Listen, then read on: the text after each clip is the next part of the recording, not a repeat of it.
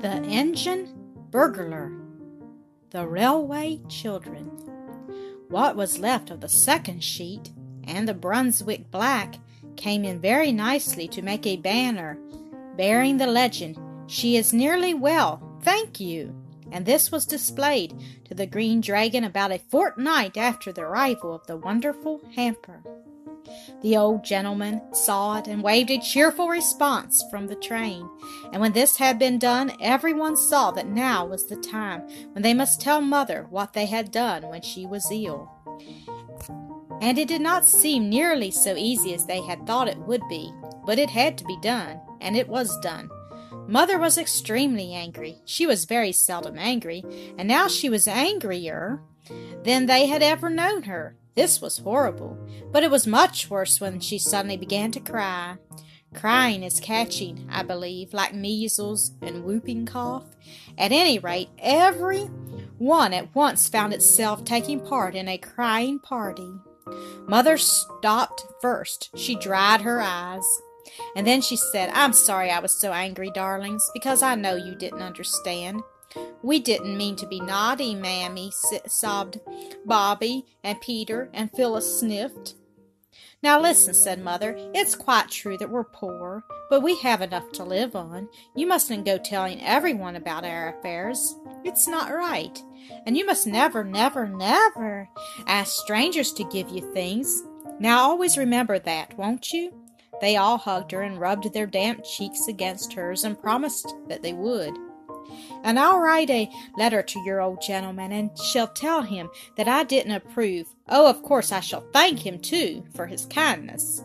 It's you I don't approve of, my darlings, not the old gentleman. He was as kind as ever he could be. And you can give the letter to the station master to give him, and we won't say any more about it." Afterward, when the children were alone, Bobby said, "Isn't Mother splendid? You catch any other grown-up saying it was sorry it had been angry." "Yes," said Peter, "she is splendid, but it's rather awful when she's angry."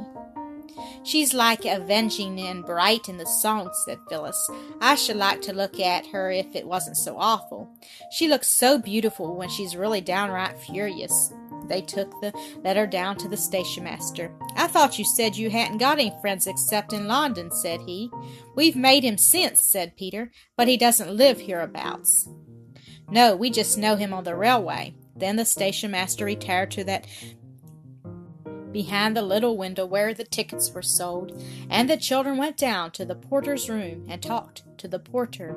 They learned several interesting things from him, among others that his name was Perks, that he was married and had 3 children, that the lamps in front of engines are called headlights, and the ones at the back taillights, and that just shoes, whispered Phyllis, that trains really are dragons in disguise, with proper heads and tails. It was on this day that the children first noticed that all engines are not alike. "Alike?" said the porter, whose name was Perks. "For love you, no, miss. No more alike nor what you and me are. That little one without a tender as went by just now all on her own, that was a tank. That was she's off to do something shunting to other side o' Maidbridge. That's as it might be, you miss. Then there's good engines, great strong things, with 3 wheels each side, joined with rods to strengthen 'em, as it might be me. Then there's mainline engines, as it might be this 'ere young gentleman when he grows up and wins all the races at his school, so he will. The mainline engine, she's built for speed as well as power. That's 1 to the 915 up. The Green Dragon," said Phyllis. "We call her the Snail, miss, among ourselves," said the porter.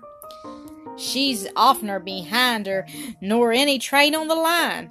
"But the engine's green," said Phyllis. "Yes, miss," said Perks. "So's a snail some seasons of the year."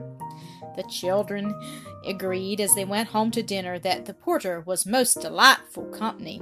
Next day was Roberta's birthday. In the afternoon she was politely but firmly requested to get out of the way and keep there till tea time. "You aren't to see what we're going to do till it's done. It's a glorious surprise," said Phyllis, and Roberta went out into the garden. all alone. She tried to be grateful, but she felt she would much rather have helped in whatever it was than have to spend her birthday afternoon by herself, no matter how glorious the surprise might be. Now that she was alone, she had time to think, and one of the things she thought of most was what Mother had said in one of those feverish nights when her hands were so hot and her eyes so bright. The words were, "Oh, what a doctor's bill there'll be for this." She walked around and round the garden among the rose bushes that hadn't any roses yet, only buds, and the lilac bush, and syringas and American currants, and the more she thought of the doctor bill, the less she liked the thought of it. And presently she made up her mind. She went out through the side door of the garden and climbed up the steep field to where the road runs along by the canal. She walked along until she came to the bridge that crosses the canal and leads to the village, and here she waited. It was very pleasant in the sunshine to lean one's elbows on the warm stone of the bridge and look down at the blue water of the canal. Bobby had never seen any other canal except the Regent's Canal, and the water of that is not at all a pretty color. And she had never seen any river at all except the Thames, which also would be all the better if its face were washed. Perhaps the children would have loved the canal as much as the railway, but for two things. One was that they had found the railway first, on that first wonderful morning when the house and the country and the moors and rocks and great hills were all new to them. They had not found the canal till some days later. The other reason was that everyone on the railway had been kind to them, the station master, the porter, and the old gentleman who waved, and the people on the canal were anything but kind. The people on the canal were, of course, the bargees who stirred the slow barges up and down, or walked beside the old horses that trampled up the mud of the towing path and strained at the long tow ropes. Peter had once asked one of the bargees the time and had been told to get out of that in a tone so fierce that he did not stop to say anything about his having just as much right on the towing path as the man himself. Indeed, he did not even think of saying it till some time later. Then another day, when the children thought they would like to fish in the canal, a boy in a barge threw lumps of coal at them, and one of these hit Phyllis on the back of the neck. She was just stooping down to tie up her bootlace, and though the coal hardly hurt at all, it made her not care very much about going on fishing. On the bridge, however, Roberta felt quite safe because she could look down on the canal, and if any boy showed signs of meaning to throw coals, she could duck behind the parapet. Presently there was a sound of wheels, which was just what she expected. The wheels were the wheels of the doctor's dog cart, and in the cart, of course, was the doctor. He pulled up and called out, "Hello, head nurse. Want a lift?" "I wanted to see you," said Bobby. "Our Russian friend's not worse, I hope," said he. "No, but, well, skip in then and we'll go for a drive." Roberta climbed in, and the bony brown horse was made to turn round, which it did not like at all, for it was looking forward to its its oats. "This is jolly," said Bobby, as the dog cart flew along the road by the canal. "We could throw a stone down any one of your 3 chimneys," said the doctor as they passed the house. "Yes," said Bobby, "but you'd have to be a jolly good shot."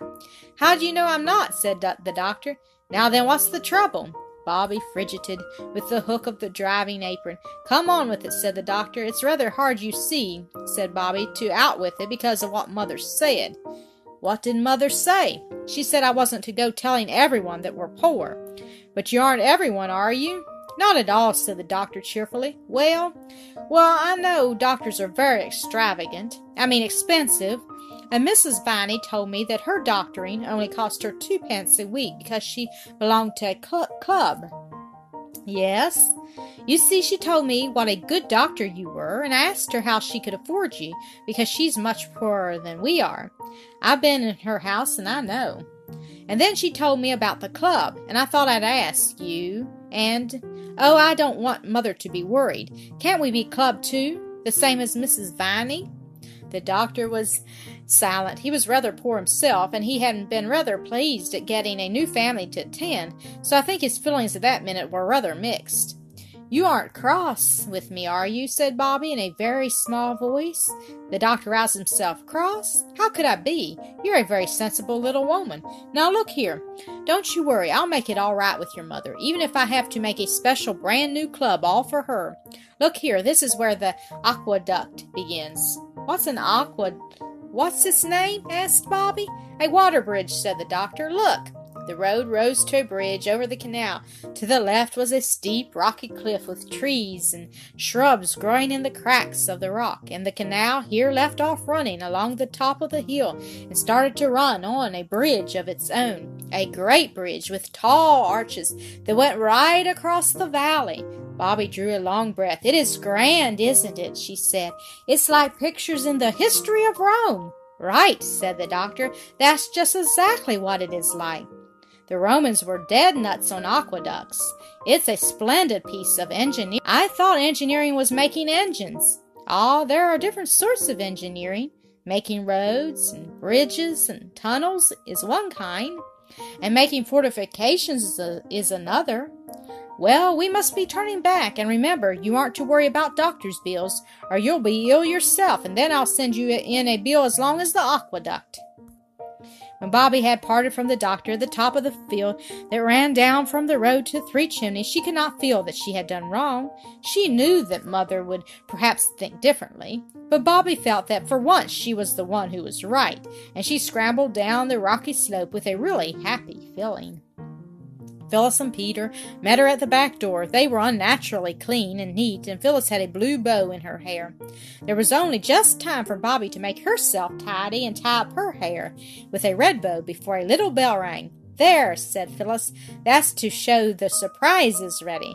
Now you wait till the bell rings again, and then you may come into the dining room." So Bobby waited. "Tinkle, tinkle," said the little bell, and Bobby went into the dining room, feeling rather shy. Directly she opened the door, she found herself, as it seemed, in a new world of light and flowers and singing. Mother and Peter and Phyllis were standing in a row at the end of the table. The shutters were shut, and there were 12 candles on the table, one for each of Roberta's years. The table was covered with a sort of pattern of flowers, and at Roberta's place was a thick wreath of forget-me-nots, and several most interesting little packages.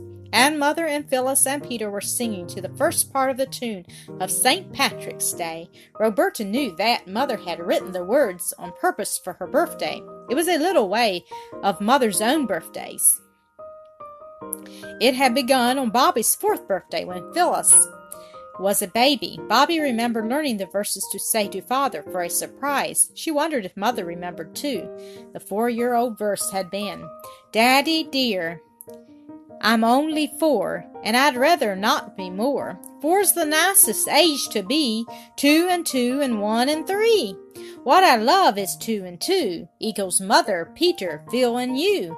What you love is 1 and 3, Mother, Peter, Phil, and me. Give your little girl a kiss, because she learned and told." The song the others were singing now went like this. "Our darling Roberta, no sorrow shall hurt her, if we can prevent it her whole life long. Her birthday's our fate day, we'll make it our great day, and give her our presents and sing her our song. May pleasures attend her, and may the fates send her the happiest journey along her life's way. With skies bright above her, and dear ones to love her, dear Bob, many happy returns of the day." When they had finished singing, they cried, "3 cheers for our Bobby," and gave them very loudly. Bobby felt exactly as though she were going to cry. You know, that odd feeling in the bridge of your nose and the prickling in your eyelids? But before she had time to begin, they were all kissing and hugging her. "Now," said Mother, "look at your presents." They were very nice presents. There was a green and red needle book that Phyllis had made herself in secret moments. There was a darling little silver brooch of Mother's shaped like a buttercup, which Bobby had known and loved for years, but which she had never thought would come to be her very own. There was also a pair of blue glass vases from Mrs. Viney. Roberta had seen and admired them in the village shop. And there were 3 birthday cards with pretty pictures and wishes. Mother fitted the forget-me-not crown on Bobby's brown head. "And now look at the table," she said. There was a cake on the table covered with white sugar, with dear Bobby on it and pink sweets. And there were buns and jam. But the nicest thing was that the big table was almost covered with flowers. Wallflowers were laid all round the tea tray, and there was a ring of forget-me-nots round each plate. The cake had a wreath of white lilac round it, and in the middle was something that looked like a pattern all done with single blooms of lilac, or wallflower, or laburnum. "What is it?" asked Roberta. "It's a map of the railway," cried Peter. "Look, those lilac lines are the metals, and there's the station done in brown wallflowers. The laburnum is the train, and there are the signal boxes and the road up to here, and those fat red daisies are us three waving to the old gentleman. That's him, the pansy, in the laburnum train. And there's 3 chimneys done in the purple primroses," said Phyllis. "And that little tiny rosebud is Mother looking out for us when we're late for tea. Peter invented it all, and we got all the flowers from the station. We thought you'd like it better. That's my present," said Peter, suddenly dumping down his adored steam engine on the table in front of her. Its tender had been lined with fresh white paper and was full of sweets. "Oh, Peter," cried Bobby, quite overcome by this munificence, "not your own dear little engine that you're so fond of?" "Oh, no," said Peter very promptly, "not the engine, only the sweets." Bobby couldn't help her face changing a little, not so much because she was disappointed at not getting the engine as because she had thought it so very noble of Peter, and now she felt she had been silly to think it. Also, she felt she must have seemed greedy to expect the engine as well as the sweets, so her face changed. Peter saw it. He hesitated a minute, then his face changed too, and he said, "I mean not all the engine. I'll let you go halves if you like." "You're a darling," cried Bobby. "It's splendid, a splendid present." She said no more aloud, but to herself she said, "That was awful jolly decent of Peter, because I know he didn't mean to." "Well, the broken half shall be my half of the engine, and I'll get it mended and give it back to Peter for his birthday."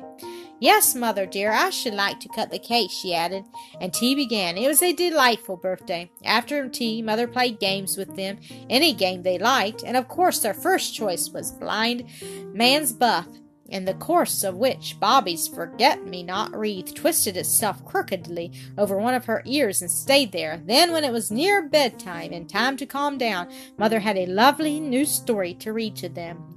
"You won't sit up late working, will you, Mother?" Bobby asked as they said good night. Mother said no, she wouldn't. She would only just write to Father and then go to bed. But when Bobby crept down a little later to bring up her presents, for she felt she really could not be separated from them all night, Mother was not writing, but leaning her head on her arms and her arms on the table. I think it was rather good of Bobby to slip quietly away, saying over and over, "She doesn't want me to know she's unhappy, and I won't know." But it made a sad end to the birthday. The very next morning, Bobby began to watch her opportunity to secretly get Peter's engine mended, and the opportunity came the very next afternoon. Mother went by train to the nearest town to do shopping. When she went there, she always went to the post office, perhaps to post her letters to Father, for she never gave them to the children, or Mrs. Viney to post, and she never went to the village herself. Peter and Phyllis went with her. Bobby wanted an excuse not to go, but try as she couldn't think of a good one. And just when she felt that all was lost, her frock caught on a big nail by the kitchen door, and there was a great criss-cross tear all along the front of the skirt. I assure you this was really an accident. So the others pitied her and went without her, for there was no time for her to change, because they were rather late already and had to hurry to the station to catch the train. When they had gone, Bobby put on her everyday frock and went down to the railway. She did not go into the station, but she went along the line to the end of the platform, where the engine is when the down train is alongside the platform, the place where there is a water tank and a long, limp leather hose, like an elephant's trunk. She hid behind a bush on the other side of the railway. She had the toy engine done up in brown paper, and she waited patiently with it under her arm. Then, when the next train came in and stopped, Bobby went across the metals of the up line and stood beside the engine. She had never been so close to an engine before. It looked much larger and harder than she had expected, and it made her feel very small indeed, and somehow very soft. as if she could very, very easily be hurt rather badly. "I know what silkworms feel like now," said Bobby to herself. The engine driver and fireman did not see her. They were leaning out on the other side, telling the porter a tale about a dog and a leg of mutton. "If you please," said Roberta, but the engine was blowing off steam and no one heard her. "If you please, Mr. Engineer," she spoke a little louder, but the engine happened to speak at the same moment, and of course Roberta's soft little voice hadn't a chance. It seemed to her that the only way would be to climb on to the engine and pull at their coats. The step was high, but she got her knee on it and clambered into the cab. She stumbled and fell on hands and knees on the base of the great heaps of coals that led up to the square opening in the tender. The engine was not above the weaknesses of its fellows. It was making a great deal more noise than there was the slightest need for. And just as Roberta fell on the coals, the engine driver, who had turned without seeing her, started the engine, and when Bobby had picked herself up, the train was moving, not fast, but much too fast for her to get off. All sorts of dreadful thoughts came to her all together in one horrible flash. There were such things as express trains that went on, she supposed, for hundreds of miles without stopping. Suppose this should be one of them. How would she go home again? She had no money to pay for the return journey, and I've no business here. I'm an engine burglar. That's what I am, she thought. I shouldn't wonder if they could lock me up for this. And the train was going faster and faster. There was something in her throat that made it impossible for her to speak. She tried twice. The men had their backs to her. They were doing something to things that looked like taps. Suddenly she put out her hand and caught hold of the nearest sleeve. The man turned with a start, and he and Roberta stood for a minute looking at each other. In silence, then the silence was broken by them both. The man said, "Here's a bloomin' go," and Roberta burst into tears. The other man said he was blooming well blessed, or something like it, but though naturally surprised, they were not exactly unkind. "You're a naughty little girl, that's what you are," said the fireman, and the engine driver said, "Daring little piece, I call her," but they made her sit down on an iron seat in the cab and told her to stop crying and tell them what she meant by it. Directly meant it. She did stop as soon as she could. One thing that helped her was that the thought that Peter would give almost his ears to be in her place. On a real engine, really going. The children had often wondered whether any engine driver could be found noble enough to take them for a ride on an engine, and now there she was. She dried her ears and sniffed earnestly. "Now then," said the fireman, "out with it. What do you mean by it, eh?" "Oh, please," sniffed Bobby, and stopped. "Try again," said the engine driver encouragingly. Bobby tried again. "Please, Mr. Engineer," she said, "I did call out to you from the line, but you didn't hear me, and I just climbed up to touch you on the arm. Quite gently, I meant to do it. And then I fell into the coals, and I am so sorry if I frightened you." "Oh, don't be cross. Oh, please don't," she sniffed again. "We ain't so much cross," said the fireman, as entered like. "It ain't every day little girl tumbles into our coke bunker outer the sky, is it, Bill?" "What did you do it for, eh?" "That's the point," agreed the engine driver. "What did you do it for?" Bobby found that she had not quite stopped crying. The engine driver patted her on the back and said, "Here, cheer up. It ain't so bad as all that, I'll be bound." "I wanted," said Bobby, much cheered to find herself addressed as "Mate, I only wanted to ask you if you'd be so kind as to mend this." She picked up the brown paper parcel from among the coals and undid the string with hot red fingers that trembled. Her feet and legs felt the scorch of the engine fire, but her shoulders felt the wild, chill rush of the air. The engine lurched and shook and rattled, and as they shot under a bridge, the engine seemed to shout in her ears. The fireman shoveled on coals. Bobby unrolled the brown paper and disclosed the toy engine. "I thought," she said wistfully, "that perhaps you'd mend this for me, because you're an engineer, you know." The engine driver said he was blowed if he wasn't blessed.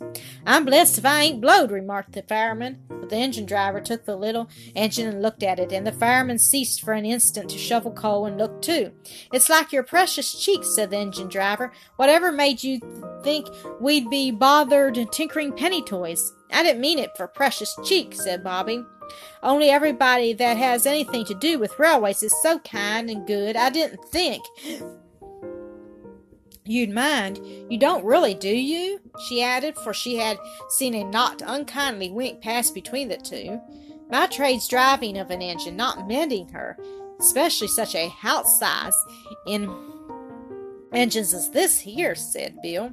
"And how are we going to get you back to your sorry friends and relatives, and all forgiven and forgotten?" "If you'll put me down next time you stop," said Bobby firmly, though her heart beat fiercely against her arm as she clasped her hands, "and lend me the money for a third-class ticket, I'll pay you back honor bright. I'm not a confidence trick like in the newspapers. Really, I'm not. You're a little lad every inch," said Bill, relenting suddenly and completely. "We'll see you get home safe. And about this engine, Jim, ain't you got near a pal as can use a soldering iron? Seems to me that's about all the little bounder wants doing to it." "That's what Father said," Bobby explained eagerly. "What's that for?" She pointed to a little brass wheel that he had turned as he spoke. "That's the injector." "In what?" "Injector to fill up the boiler." "Oh," said Bobby, mentally registering the fact to tell the others. "That is interesting. This air's the automatic brake," Bill went on, flattered by her enthusiasm. "You just move this here little handle, do it with one finger. You can, and the train jolly soon stops. That's what they call the power of science in the newspapers." He showed her two little dials like clock faces and told her how one showed how much steam was going and the other showed if the brake was working properly. By the time she had seen him shut off steam with a big, shining steel handle, Bobby knew more about an engine than she had ever thought there was to know, and Jim had promised that his second cousin's wife's brother should solder the toy engine, or Jim would know the reason why. Besides all the knowledge she had gained, Bobby felt that she and Bill and Jim were now friends for life, and that they had wholly forever forgiven her for stumbling uninvited among the sacred coals of their tender. At Stacklepool Junction, she parted from them with warm expressions of mutual regard.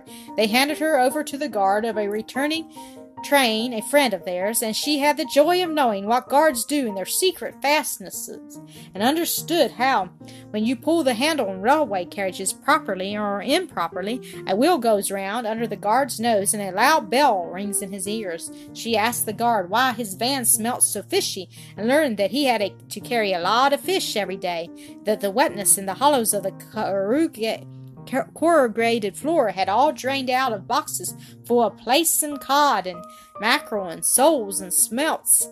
Bobby got home in time for tea, and she felt as though her mind would burst with all that had been put into it since she parted from the others. How she blessed the nail that had torn her frock. "Where have you been?" asked the others. "To the station, of course," said Roberta, but she would not tell a word of her adventures till the day appointed, when she mysteriously led them to the station at the hour of the 3:19's transit, and proudly introduced them to her friends Bill and Jim.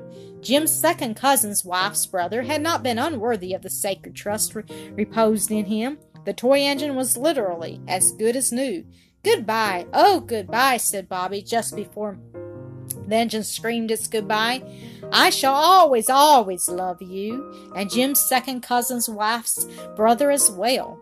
And as the three children went home, up the hill, Peter hugging the engine, now quite its own man again, Bobby told with joyous leaps of the heart the story of how she had been an engine burglar. Thank you for listening to another episode of AcreSoft Story Classic.